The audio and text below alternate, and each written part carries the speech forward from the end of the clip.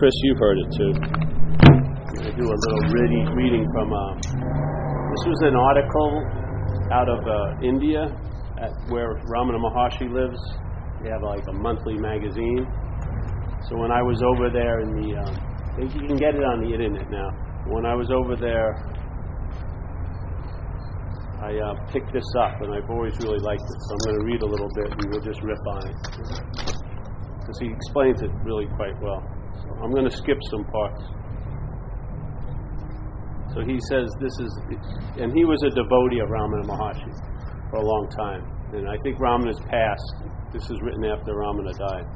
So he goes, simply stated, the problem is that there is a perception that there is an individual self which wants to extinguish itself so that the state of realization will be revealed. Now, for me, as a drug addict, when I was into drugs, this was basically the whole point. You were trying to extinguish the self so that there'd be something there. Like, to me, with the drug use, I used cocaine there's a lot of reasons, but the reason I thought I had was I thought I could taught my mind to a certain point, keep it so stretched out that it would snap, and then I would be free from what was driving me crazy. Now, it didn't work, but I gave it a damn good try. Yeah? So I think this is sort of what he's implying. The simply stated, the problem is that there is a perception that there is an individual self, Paul wanting to get out of Paul, which wants to extinguish itself so that the state of realization, and they use that because of India, spiritual, here would be just happy, joyous, and free, let's say.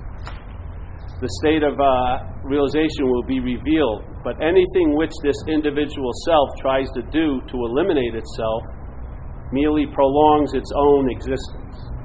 This is the rub. This is an important little idea that he's presenting. In recovery, we call it self can't get out of self.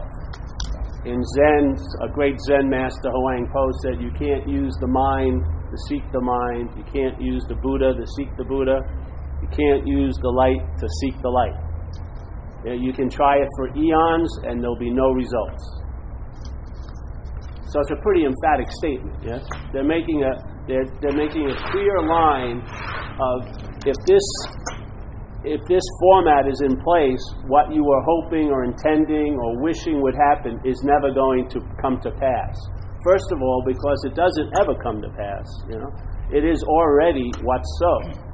But see, when we take ourselves as a body to be what's so doesn't seem to be so. Yeah? We believe we can bring it into so-ness by us doing something or having something or receiving something, but the basic premise we're in is that it's not so, which is a bad place to start if you're looking for all there is. If you've hidden it by making it not so. And the fact is, we don't know this because the format, the mental state has done it. For it to be what's so cannot be what's so. Yeah? What's so cannot appear to be what it is if we're appearing to be this. They just would... The realization of what's so would negate the special someone. Yeah? It would be instantaneous. The realization of what's so is going to negate the one that's looking for what's so. So what happens when the one that's looking for what's so gets negated? That's what's so. And when it dawns on mind, it has a very strong hit that it's always been that way. And then you realize everything that's been happening is defined by a word called seemingly. Yeah? It's appearing to be true or false to us. Based on us, yeah. Not based on it. It's just that. It's just what's going on, but it can appear to be true or false to us. So we can make what's so not seem to be so in a seeming reality.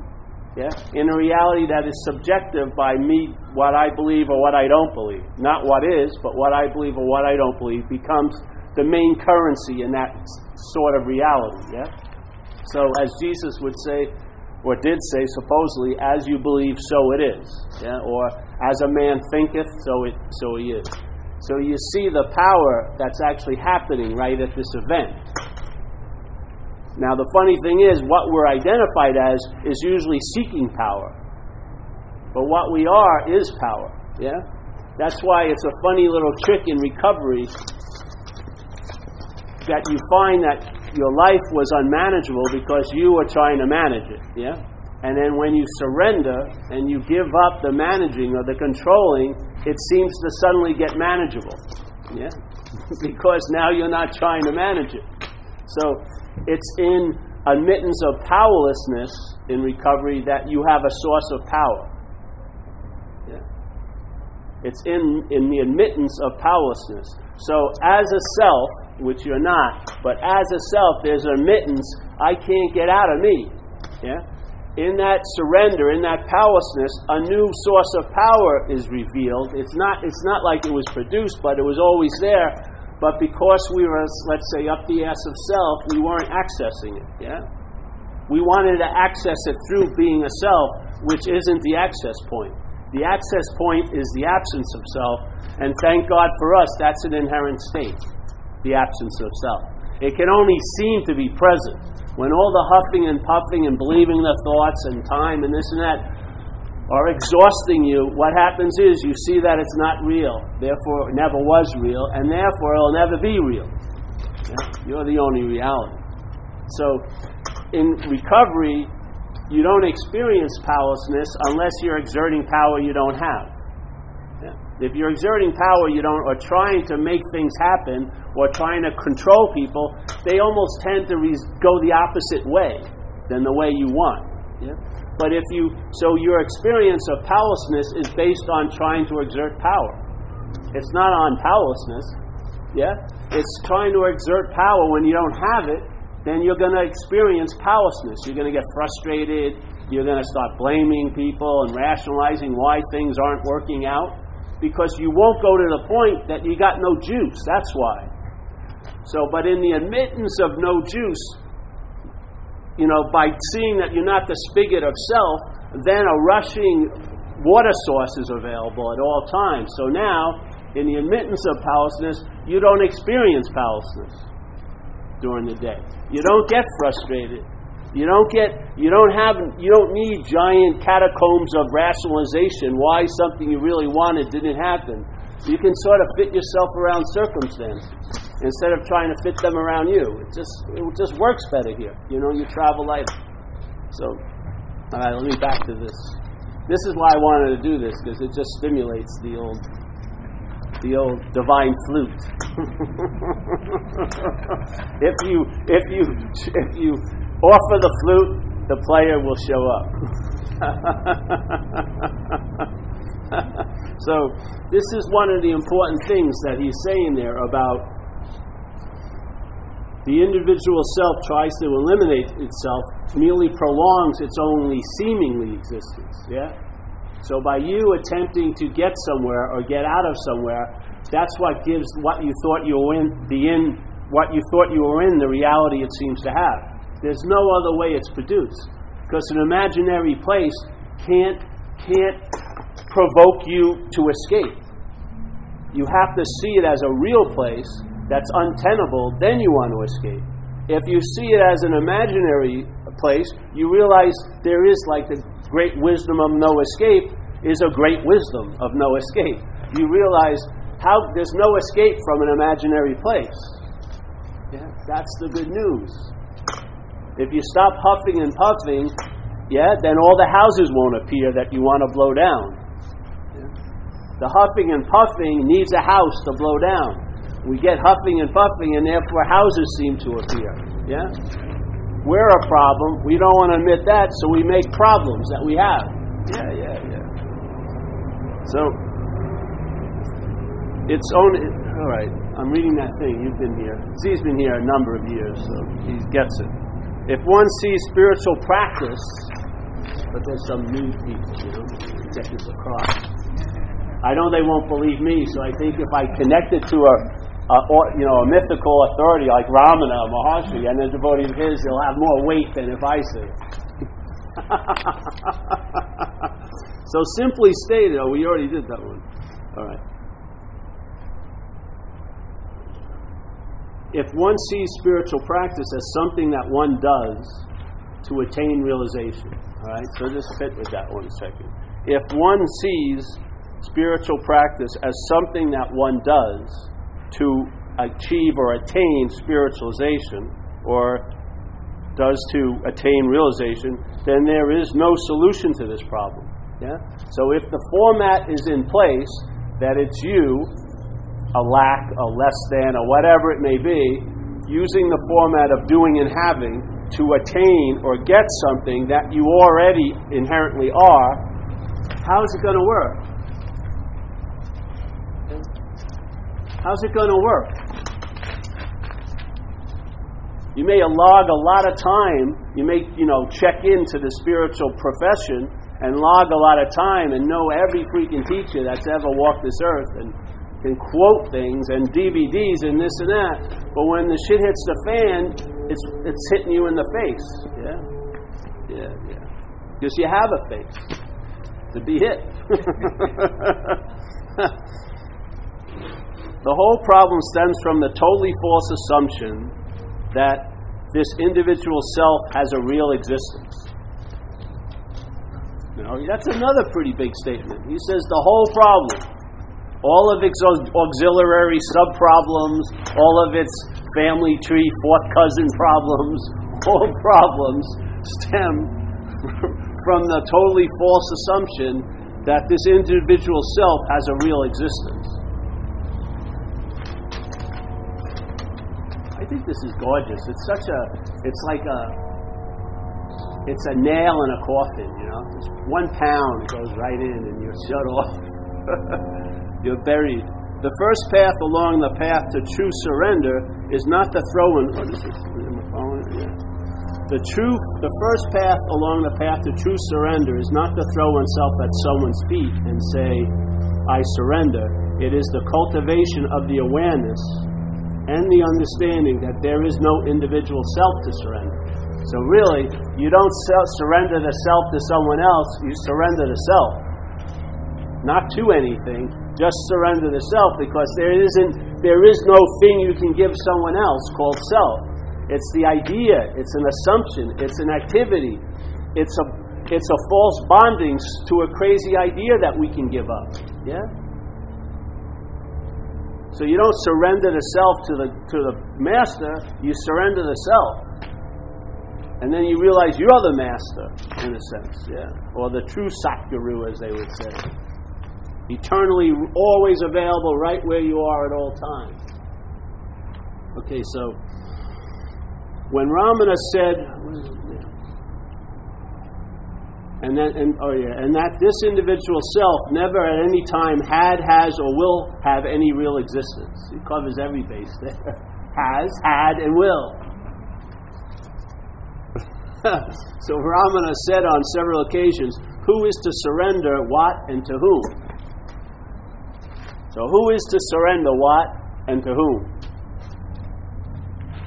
He was trying to drive home this fundamental point that without this understanding that there is no individual self, then all spiritual practices are done under false pretenses. And that meditation, all right, he's going to include some good ones in here. Meditation, surrender, or self-inquiry done without this constant awareness are merely exercises in self-deception.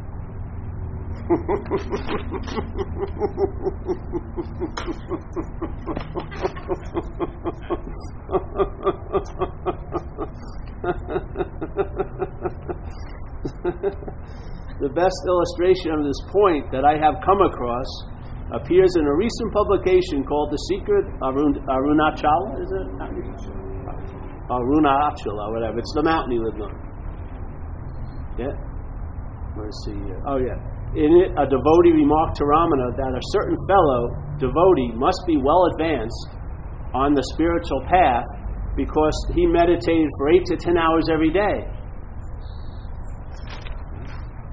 Now, when I hear this, I say, I better meditate 11 hours. Got to stay ahead of him.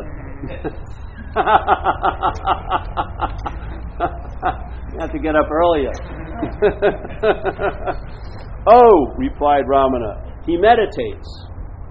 He He eats, he sleeps. But who is meditating, eating, sleeping? What advantage is there in meditating for 10 hours a day if at the end of that only the result of establishing, if in the end that only has the result of establishing you a little more deeply in the conviction that it is you who is meditating? I rest my case. Judge, all our convictions are annulled. It's finished.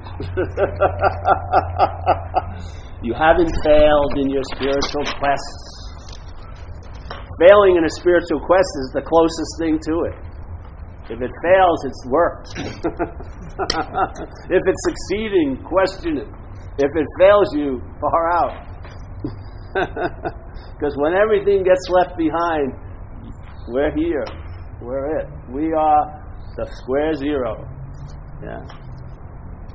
All right, so the best illustration of this point, we did that. The aspect of Ramana's teaching that one is already realized here and now is widely ignored when it comes to practice. How could it not be? If you're invested in practice, you have to ignore that you're already realized here and now. It doesn't fit in the same place. You can't have one and the other combined. It's either one or the other, in a sense. Yeah. You can still be practicing, but there won't be a sense of you doing it. Because everyone has a seat assignment. Your seat assignment may be sitting on a very small cushion for 12 hours. Other people's seat assignment is to have dogs and walk them. It doesn't matter. It's the action, it's the identification as that sense of being the one who's meditating or the one who's walking the dog. That's the bonding mechanism, not the action, really. And therefore, the actions aren't the freeing mechanism either.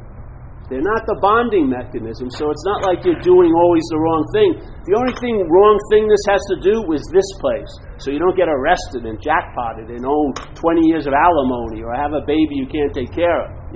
So there's right and wrong or following a certain thing. To me, it's like having guardrails on the highway of life, GOD rails. So AA for me does that. It gives me a design for living that keeps me out of trouble a day at a time. Because I'm not going to be, I'm not going to be having time and space in, Pelican Bay, maximum prison, to sort of, maybe I would, to ponder situations. I may want to not take a shower for a few weeks there. I don't want to bend down or anything. So this idea, he just keeps banging away. So it can't, the idea of you're already realized here and now is widely ignored when it comes to practice because it has to be ignored. But its importance cannot be overstated. Ramana has said the removal of ignorance is the aim of practice. Just like in recovery. I believe the 12 steps in recovery, they diminish a mental state, where in AA they say the problem resides in the mind, and it's a mental state that's running the show. The steps and that way of life diminishes the mental state's influence, and then something that was always there starts dawning in your life. Yeah? But it's always been there. It never rose. It was always there. There was just something blocking it. Yeah? So the steps are a very good way, set of principles that will tear down that mental wall that's imaginary, and then the space that you occupy won't be seen as here and there. You'll realize it. That thing you are looking for, called a higher power, is always available at all times, right where you are.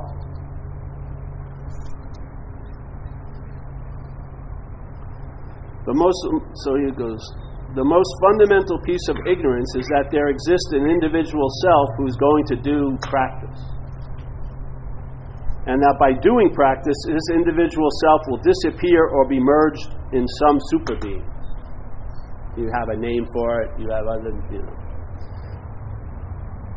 Until this concept is eliminated on the mental level, that's all it needs to be eliminated on. It's not a physical concept. It's not a principle. It's not a truth.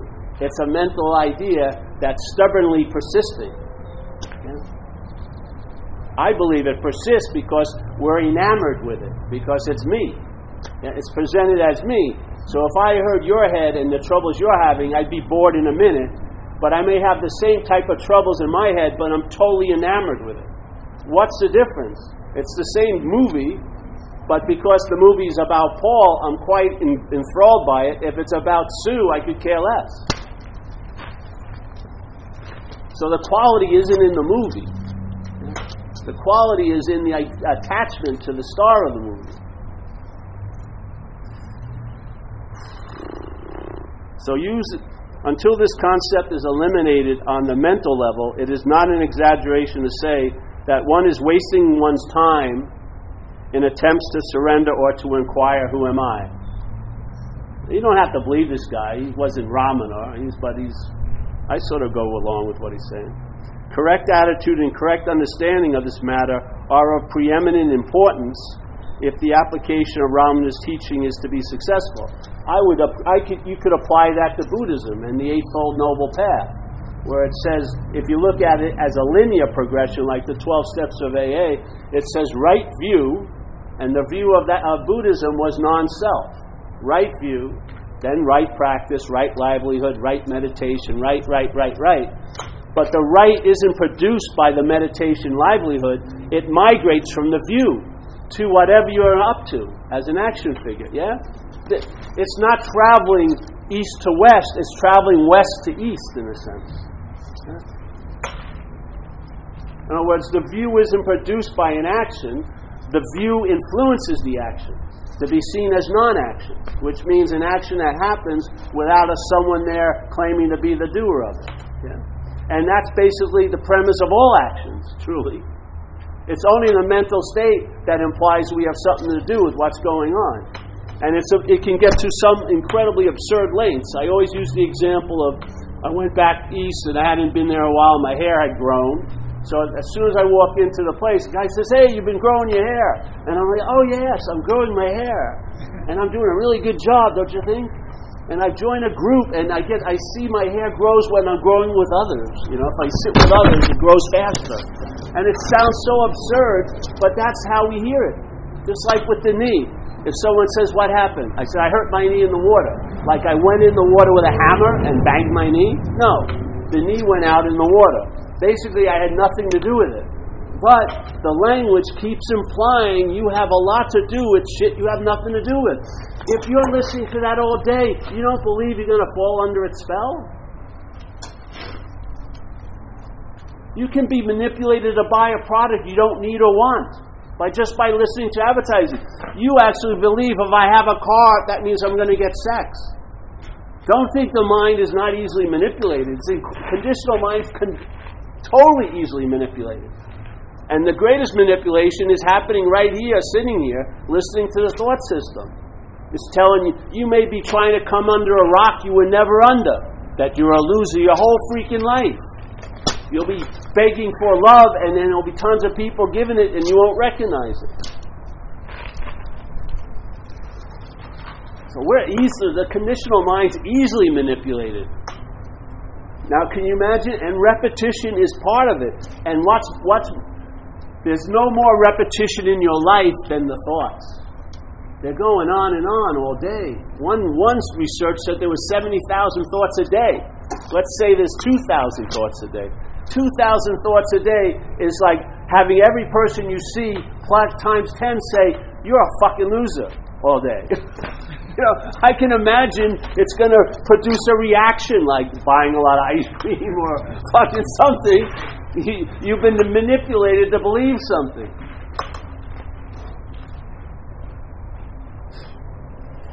Alright, so returning now to the practice of surrender and bearing in mind the necessity of maintaining the right attitude with regard to the non-existence of the individual self. The right attitude with regard to the non-existence is that it's non-existent. There's no attitude. Then the attitudes can flow through you, just like everything else. There's no stabilized, this is my attitude. There's just attitudes occur. It's only when there's the feeling of an existent self, then you think you're the one who has the attitude. And if you've had it long enough, like, you now think you're an angry person. How can you get out of something you can't be in? How can you? How far do you need to dig to get out of an imaginary place? And how long will it take? So the key to the problem and the key to all problems connected with the practice of Ramana's teachings is to bypass the mind. Beautiful. It's like today, you don't want to go to Tam Valley because of traffic. You want to bypass Tam Valley. And how do you do that? Don't get off at the exit. If you don't get off at the exit, you'll bypass Tam Valley. So the key to this problem, and the key to all problems connected with the practice of Ramana's teaching, is to bypass the mind and move to the realm of being. Now, how far do you have to go to move to the realm of being? Not even a nano-inch. Not even 1 second. There's a mental possibility, and then there's the possibility always and forever offered, which is being. There's a mental possibility, and then there's the being. They're not separate things, they're just possibilities. Yeah? We're leaning towards the mental state, therefore being seems to be a foreign, infrequent experience we can have if we do and have the right things, or get the right things. Yeah? If you get out of the mental state, which realizing you were never in it, then the being sort of locates you here. It's using this moment to express, not to really acquire much. And it has a whole different view of what's happening. You don't have to learn a new view. You just give up the old view, and the new view will download. You'll find out what it's like by having it applicable. Yeah? So, Ramana's solution is to let the mind subside to the point where it disappears, and what remains when the mind has subsided is the simple, pure being that was always there. In a conversation in talks, Ramana gives the following illuminated answer. He says, "It is enough that one surrenders oneself. Surrender is to give oneself up to the original cause of one's being. One's source is within oneself. Give yourself up to it. That means that you should seek the source and merge in it." Everyone likes that sound, especially if they're at a meeting like this. He already talked about one of the main dilemmas about that is if there's a sense of being the you that is going to be seeking the source to merge in it, it ain't happening. Yeah? You have to read the first few paragraphs so that, oh yes, I'm going to make it. I'm making intention right now as what I am, which I'm not. I'm going to work towards merging into the realm of being. The mental state only makes everything mental. It doesn't ever give up its guard and admit something else. It just sucks everything in, conceptualizes, and makes it palatable to it. The mental is like something that whatever it comes in contact with, it absorbs it and mentalizes it. And basically neuters it. Yeah? That's why when you think you got it, it's been neutered. The message has been neutered. The message is there's no getting. There's no getting a message. The message does its job that you're the message. You've always been the message. So, this is an immensely profound statement which not only sweeps away many of the myths that surround the practice of surrender, it also shows an indication that the route to the rediscovery of the self, the big spirit, let's say, not the self, is the same whether one chooses to label it surrender or self-inquiry. If we examine this statement closely, it is possible to extract three important conclusions regarding Ramana's attitude and approach to surrender. First, there is no external deity or manifestation to whom one must surrender. Deity and or manifestation. Secondly, the source of one's being is within us. It's not in Boise, Idaho, unless you're in Boise, Idaho. It's not in New York unless you're in New York. It's not in India unless you're in India.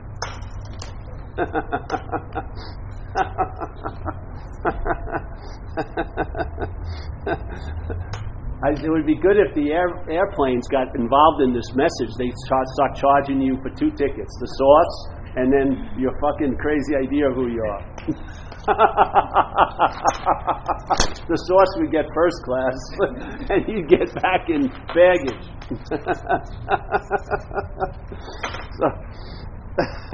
And the third, true surrender is to go back to the original cause of one's being and remain firmly and continually rooted there. How can that possibly happen? If you lose interest in the mental state, Guess what?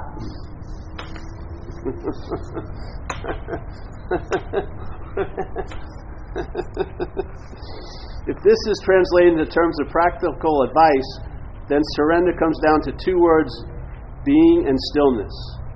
In talks, Ramana says your duty is to be, and we're fulfilling that mission, yes? And not to be this or that. I am that I am sums up the whole truth. The method is summed up in be still. So I am that I am. Yeah. All right. Let's come on, get some chairs. We're sitting in the shade, guys. This is a family meeting, yes. It's a family disease. Yes. So the stillness and the being. So I'm reading from a great master, Ramana Maharshi, one of his devotees, because I didn't want to come up with any material myself. I couldn't do it better than this anyway. Really.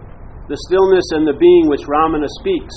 The stillness and the being which Ramana speaks. And now they're not different, yeah? Stillness and then being. They're not two things. With each other and reveal themselves in their full radiance whenever interest in one's thought stream dries up. This is beautiful. So this is what can happen if one's interest in one's thought stream dries up. What is selfing but a thought stream? It's a mental process that's using thoughts to imply that there's a thinker. There's using, actions to imply that there's a doer. Is using feelings to imply that there's a feeler. Yeah? So he says, if you lose interest, if you can lose interest in this, right? Oh, let's see.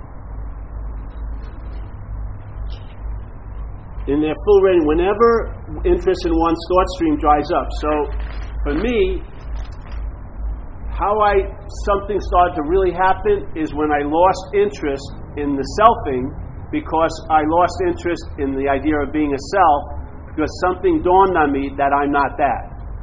So as soon as I saw it as a foreign installment, I started to lose interest in it.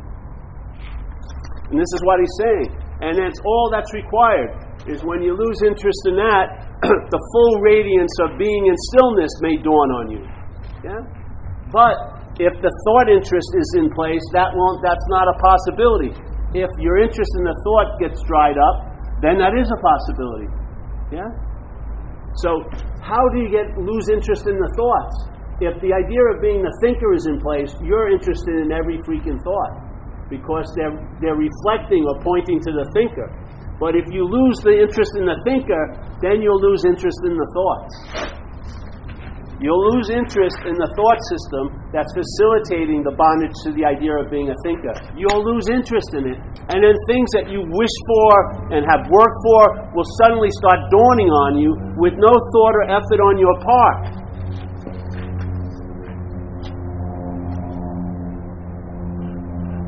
The shift isn't going to come from thought. It moves away from the thought. And how you move away from the thought system is not by going over the thoughts, by questioning, are you the thinker? If you're not the thinker, you'll lose interest in the thoughts, because the only interest in the thoughts you have is because they're yours, or they're about you. You're not interested in other people's thoughts.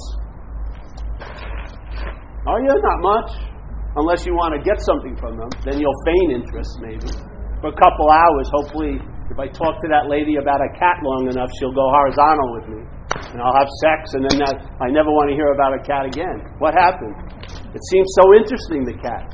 To her. But it wasn't at all to me. You have to see it. See where what's putting the value in the thought. The thought isn't bringing you value. It's carrying value. Yeah? The selfing has injected it with old ideas. Then you hit the thought like it's a piñata, and you think random things have fallen out that you had nothing to do with it. And the thoughts are driving me crazy. They're not driving you crazy. The thinker of it is driving you crazy. Because now you're wedded to the thoughts. You own the thoughts as the thinker, and now the thoughts own you. You own the feelings as a feeler, and now the feelings own you. And you want to get out of the contract, but you still are holding yourself as the thinker and the feeling. So the contract cannot be voided. You're wedded to it.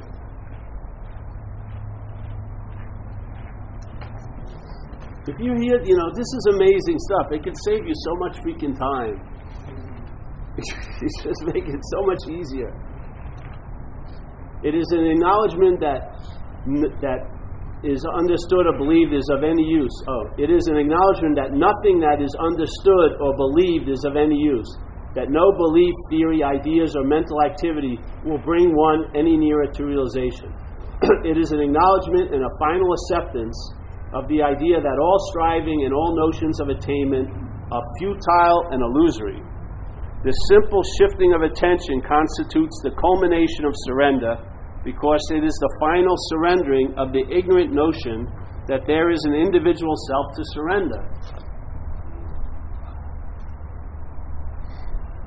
It is the final acceptance and practice of the conviction that there is only attachment to wrong ideas, and that this attachment can be severed by refusing to give these ideas any attention. And where you cut off the idea's attention is in the one who has the idea. If you see you're not the one who has the idea, you'll lose interest in the ideas. What happens? Your attention will leave that occupation, and maybe you'll land somewhere else in the realm of being. And now that full radiance of stillness and being will be able to dawn on you right now.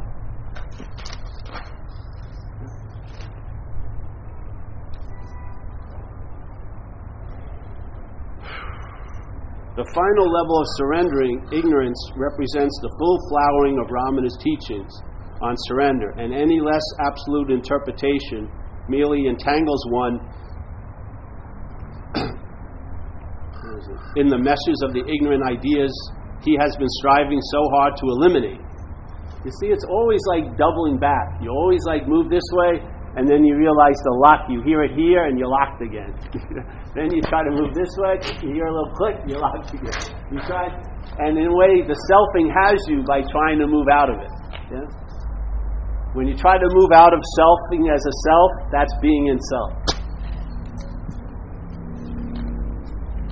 The Chinese thumb puzzle thing doesn't do anything unless you move. Then it's the more you move and try to get out, the more you're in it. Yeah?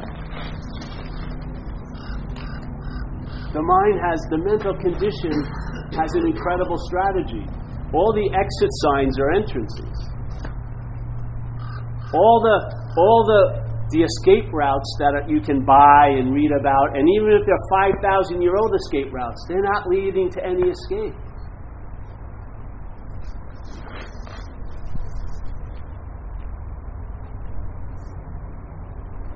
It's like a total disarming of all this mechanism that's just gyrating through time, trying to get something better or something like that. The stillness in the being will become so obvious when that roar of that fucking engine of seeking gets turned off. You'll sense the presence. You'll feel the space of this event. You'll really know what stillness is, which isn't a stillness that's bookended by yesterday and tomorrow. That's a movement in time. So bearing this in mind, it will now be constructed to have a closer look at the practice of self-inquiry. Here you go. This is directed at the baby. Yeah, see? It's so fortunate in a way, it doesn't have any sense of self. It hasn't been developed yet. Yeah? Because in fact, if Michael was doing that to me, I'd fucking slap him maybe. But the kid's just, he's like, oh, what the hell?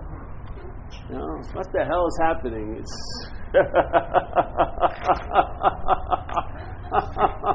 It's only us that take offense.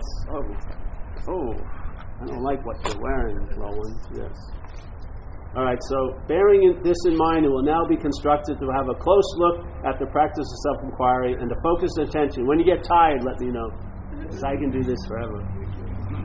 On the large overlap that exists between inquiry and surrender, Ramana's advice on self-inquiry was clear, simple and direct, but like his advice on surrender, it has often been misunderstood and misrepresented. The easiest way to avoid errors is to remember three simple but fundamental tenets of Ramana's teachings. These will sound familiar because we just went over it on the last page. First, that we are all realized here and now, and that only the purpose of practice is to remove the idea that we are not. Secondly, there is no individual self to extinguish because the individual self never at any time existed. And thirdly, no amount of mental practice is helpful because the mind cannot do anything except extend the frontiers of its own ignorance.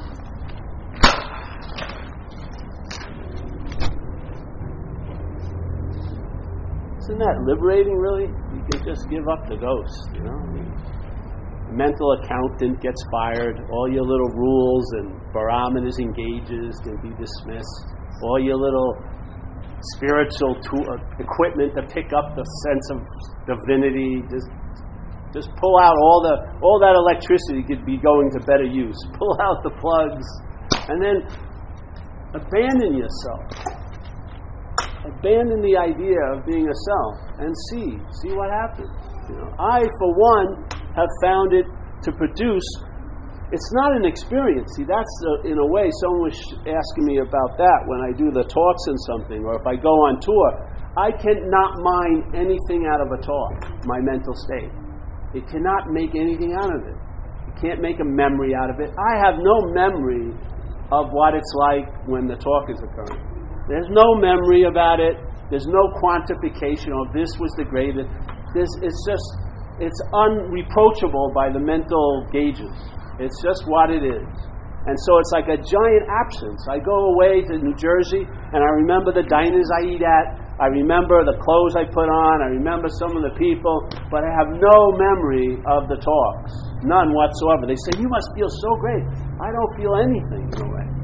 It's just, there's nothing you can do with it. That's why it's so freaking valuable.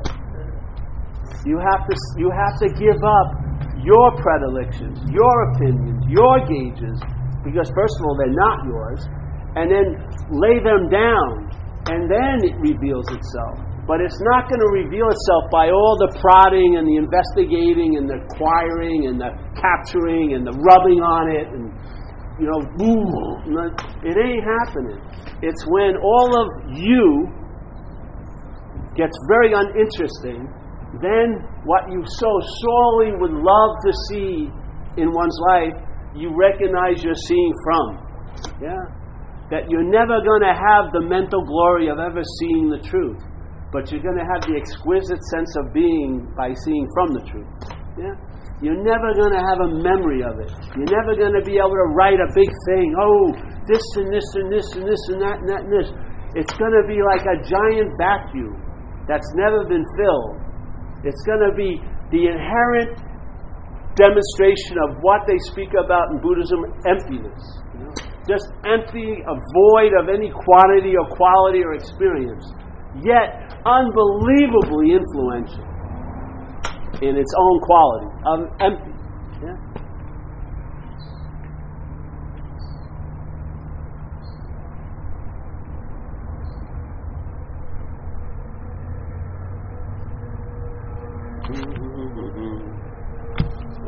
Make sure I don't give you more than 50 minutes. It's a big dose. Keep it down below 50. People start zooming out. Yes. So I want to read one more thing. Let's see.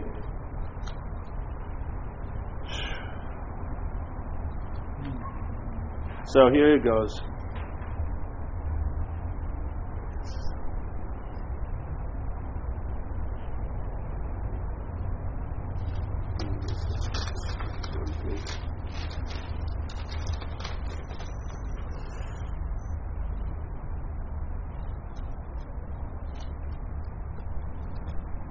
Oh, I love this thing here. Alright, I want to do this. This is a beautiful description of something. Gotta find it though. Oh, you'll have to come back next week for that.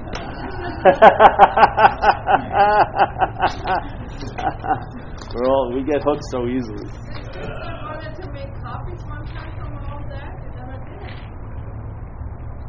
I want to see if I can find this. One is really nice. All right, here we go. I want to read this part. This is sweet. So it says, when one attempts to practice this conviction by putting attention on the feeling of being that is within, let me see. Thoughts and desires will initially continue at their normal rate, but if attention is maintained over a period of time, the density of thoughts decrease, and in the space between them, there emerges the clarity, the stillness, and the peace of pure being. So instead of just a wall of noise, you start sensing the silence between those little firings of a thought, yeah? And you start feeling, it's like sort of seeing a single, clips of a film for 2 hours put on a screen. After a while, you'd notice the screen has never moved. Yeah? You'd start seeing the gaps between each, whatever they call that thing, when you have one bit of film. You'd see the gaps, yeah? And what happens is, occasionally this stillness and this peace will expand and intensify until a point is reached where no effort is needed to sustain the awareness of being. The attention merges imperceptibly with the being itself, and the occasional stray thoughts no longer have the power to distract. It's a pretty good example. If you just entertain the possibility that you're not the thinker, you're not the feeler, not the haver, not the doer, then this another modality of mind, it's not another one, it's just a possibility, will start becoming possible in one's life. Yeah? So like we say in recovery, you'll comprehend the word serenity and you'll know peace. Yeah? Not have a conceptual idea of it, but you'll comprehend it, what it really is for you. And you'll know it deeply. Yeah? Because you will have an intimate sense of it, right where you're sitting. And you'll see that it wasn't produced by any activity outside, but it was just there when the loss of interest in being the one who was doing the activities got dominant. Yeah? So everything that you're looking for by looking so hard is revealed when you stop looking. Or you just realize you're not that which is looking. Yeah? It's a trick, but that's how it works. It doesn't work. It's not going to bend to your intention and will.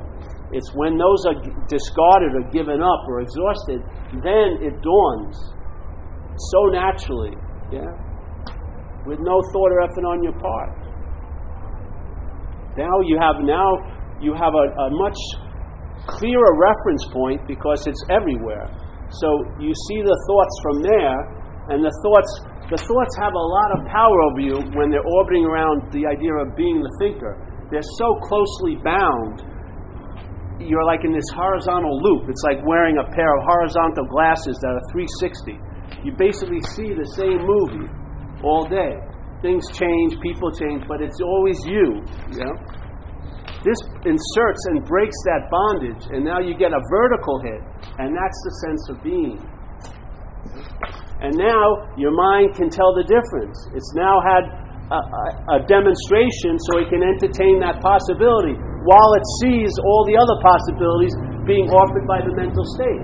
And now an abstinence can start to occur where you stop going along with it because you've lost interest in it, because inherently it's not about you. So this thought system doesn't stop, your interest just leaves it. Yeah? And then you see the thought's wallop is based on my believing it, not on the thought itself. The feeling's huge effect is not because the feeling, it's that I'm the feeler of it. Then you see your role in everything. You see you're the dreaming of this dream. And then things can truly shift without nothing changing. You just wake up to being awake. Nothing special, ordinary, but totally reliable. There you go.